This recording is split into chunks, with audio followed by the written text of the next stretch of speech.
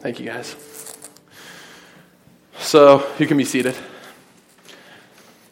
So, I love that song that we just sang, talking about, it's called Who You Say I Am. And when we hear that song, we got to think about,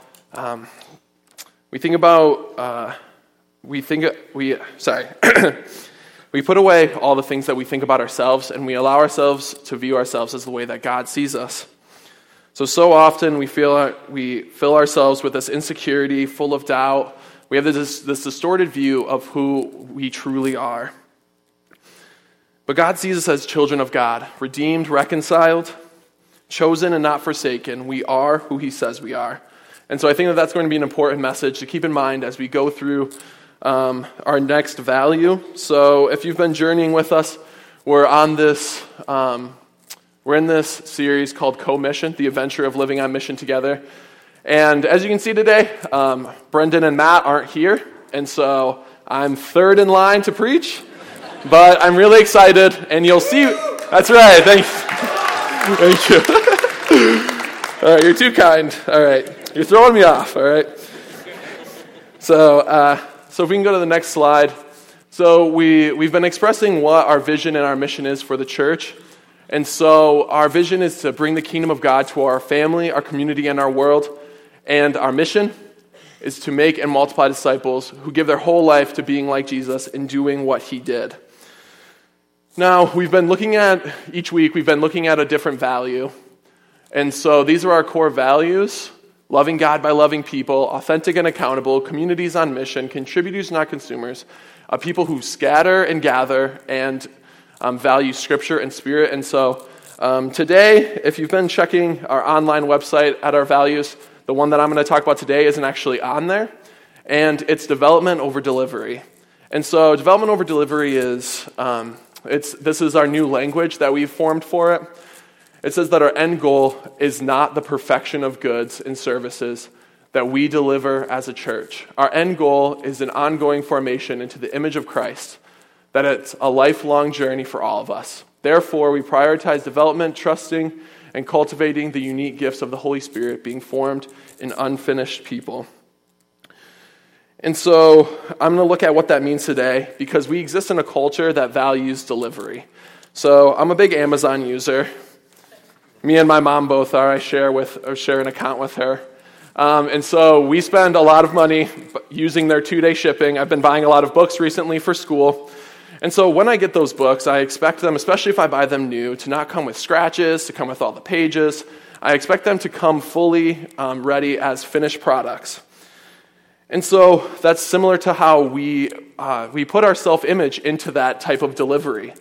As we go to work or as we wake up each morning, we're expected to be these perfect people. Especially as we come to church, we dress nice, we put on this image that everything's okay with us, because that's what we believe in our culture. That our culture values this idea that I need to put on my best self no matter what's going on inside of me, no matter how broken or how shameful or whatever we're bringing today. No matter how much we feel that, we have to bring our best self. And so, similar to how I expect my Amazon products to be that way, that's how I am expected to be. So I expect my products to be finished. If I'm expected to be finished and completed and all this stuff, I'm also going to put that on the products that I'm buying. But that's not the journey that Christ calls us on. So he calls us into this life of development. It's this idea of the way that he discipled, this discipleship culture that we're trying to set up here is reflected in how God also discipled his disciples.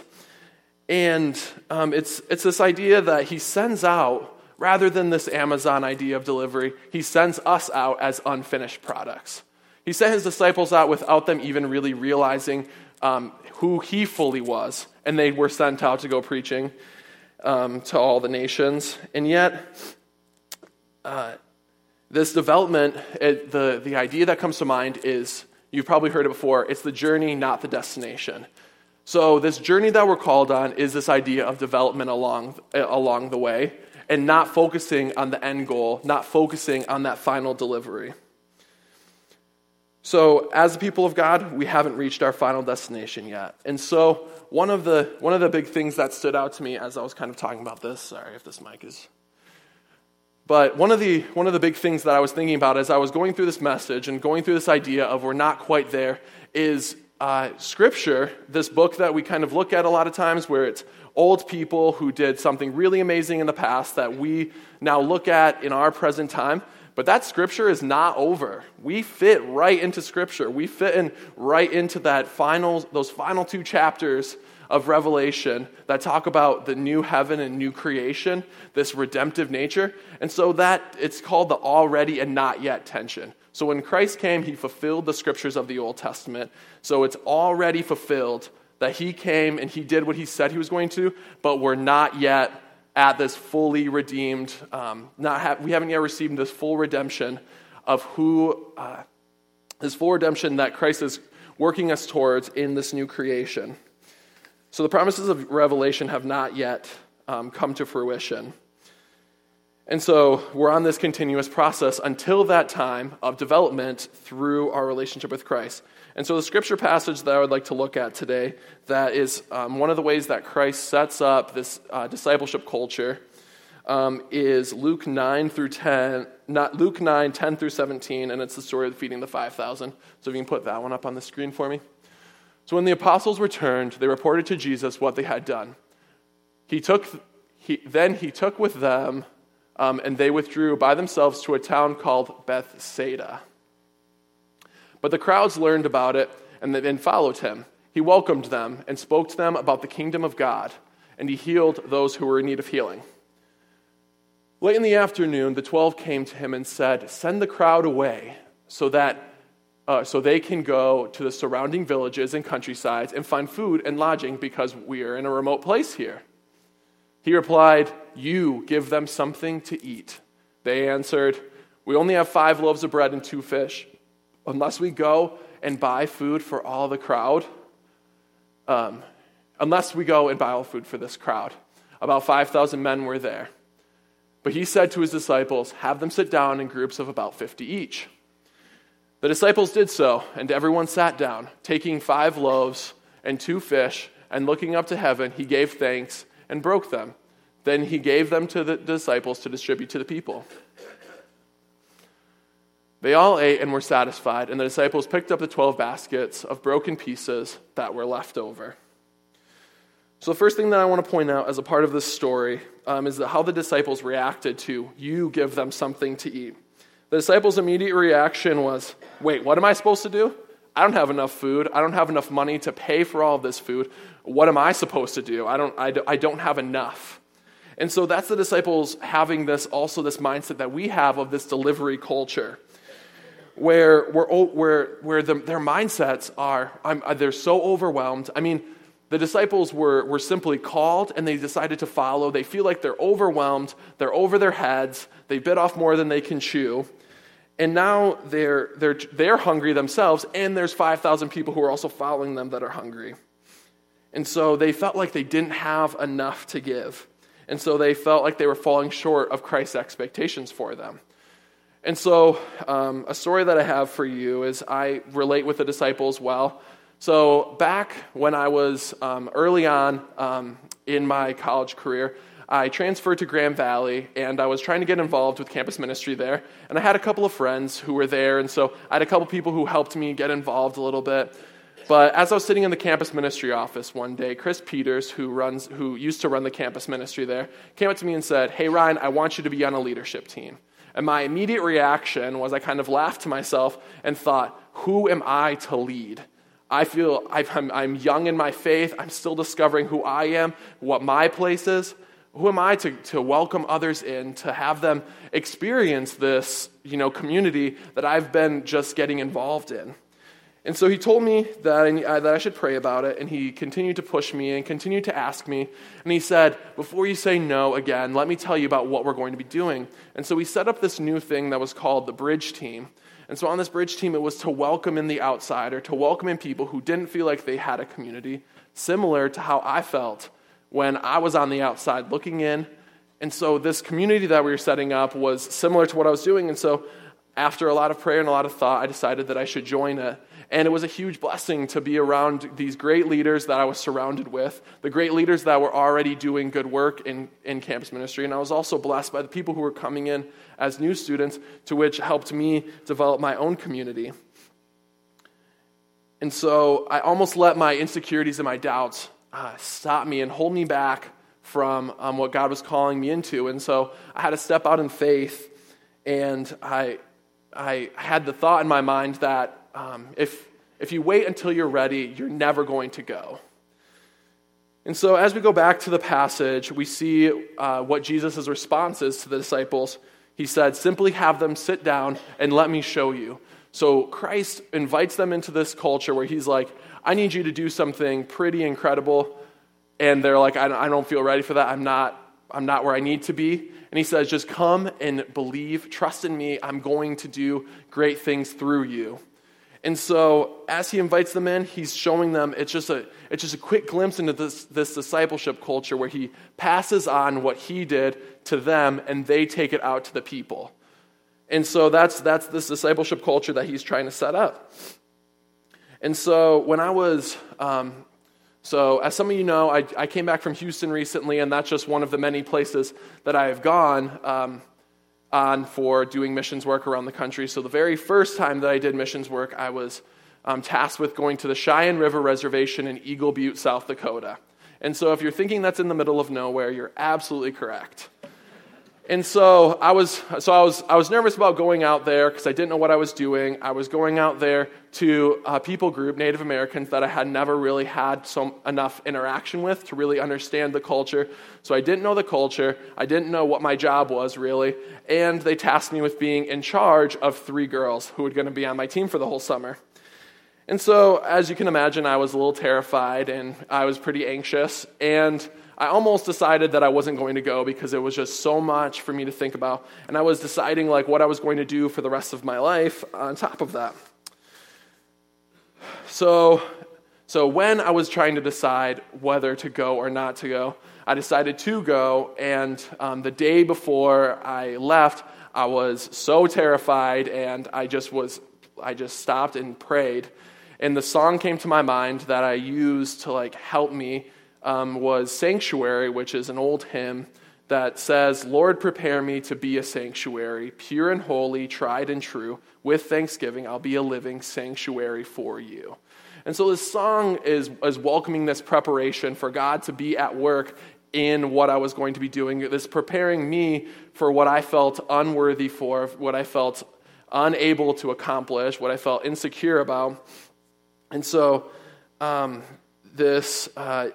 and it allowed me to view myself as a dwelling place for the Lord, as we all are. And so God was super faithful in that time. And when I said yes, I stepped out in faith, and it forever changed my life. It changed the way that I viewed ministry, and it's allowed me to be where I am today. And so another scripture verse that's really stood out to me recently is Acts 4:13, which says, "The members of the council were amazed when they saw the boldness of Peter and John. For they could see that they were ordinary men with no special training in scriptures. They also recognized them as men who had been with Jesus." And so throughout Scripture, we see that God calls ordinary people, very simple people. He calls Abraham and Moses, and Christ calls these disciples who were simple fishermen, and they do amazing things. They do the extraordinary things that we read about in Scripture that we couldn't even fathom or imagine. All these things that we read about are things that they were called into, and they were just simple, ordinary people who God called to do the extraordinary. And so these disciples who were fishermen and tax collectors were the ones who Christ was going to use to build his church on and to lead his people.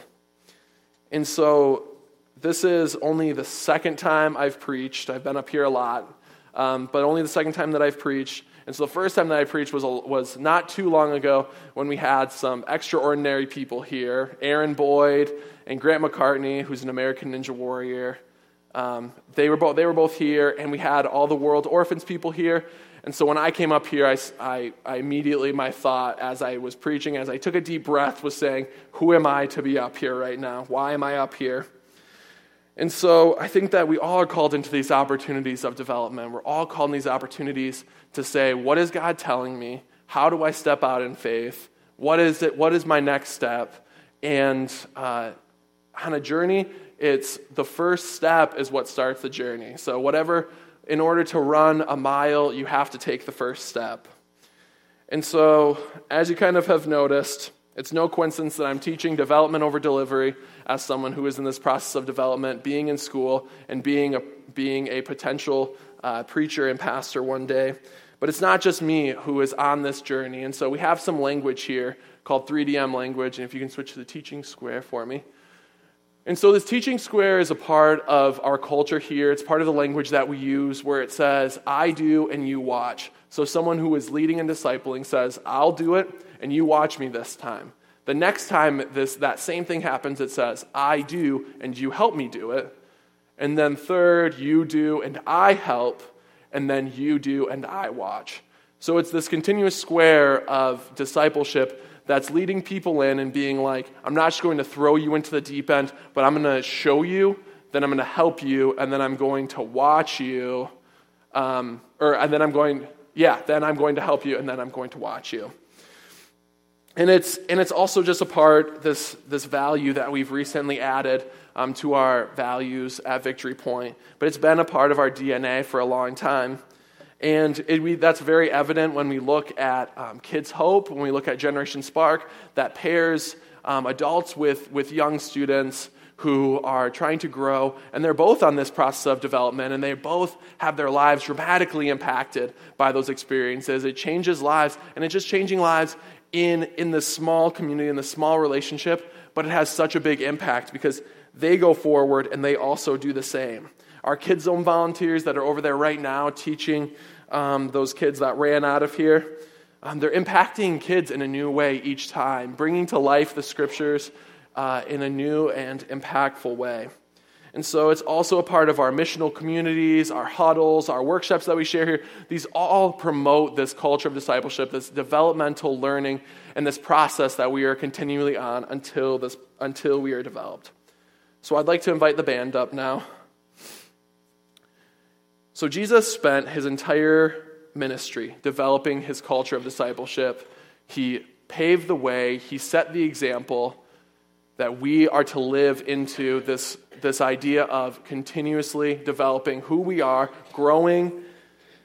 And my question to you is, are you listening for what God has for you? Do you have those opportunities where you can step out in faith? Are we living into who God is truly calling us to be? Are we listening to who God says that we are, or are we listening to who society is telling us that we are? Are we trying to be this perfect image? Are we trying to promote ourselves as being this, I have my life together, everything is good, or are we just coming openly and honestly before the cross and revealing who we truly are? So we've been on this long journey together, this journey of co-mission, this adventure of living on mission together. And we're still growing and developing ourselves. As a church and as a staff, we're still growing in our ability to love God by loving people, being authentic and accountable, being communities on mission and being contributors, not consumers, valuing Scripture, being a people who scatter each week and then gather back up, and of course, being a people who are on a developmental journey and not focusing on delivery. So I pray that you will come with us on this continuous journey of adventure, of living on mission together. Pray with me. God, we just thank you for this day. We thank you for this opportunity we have to gather and worship, Lord. We have brothers and sisters all over the world right now that are not able to speak the name of Jesus without threat of death. They risk everything just for an experience. Just an experience of hearing your word of God be spoken aloud. They gather and scatter.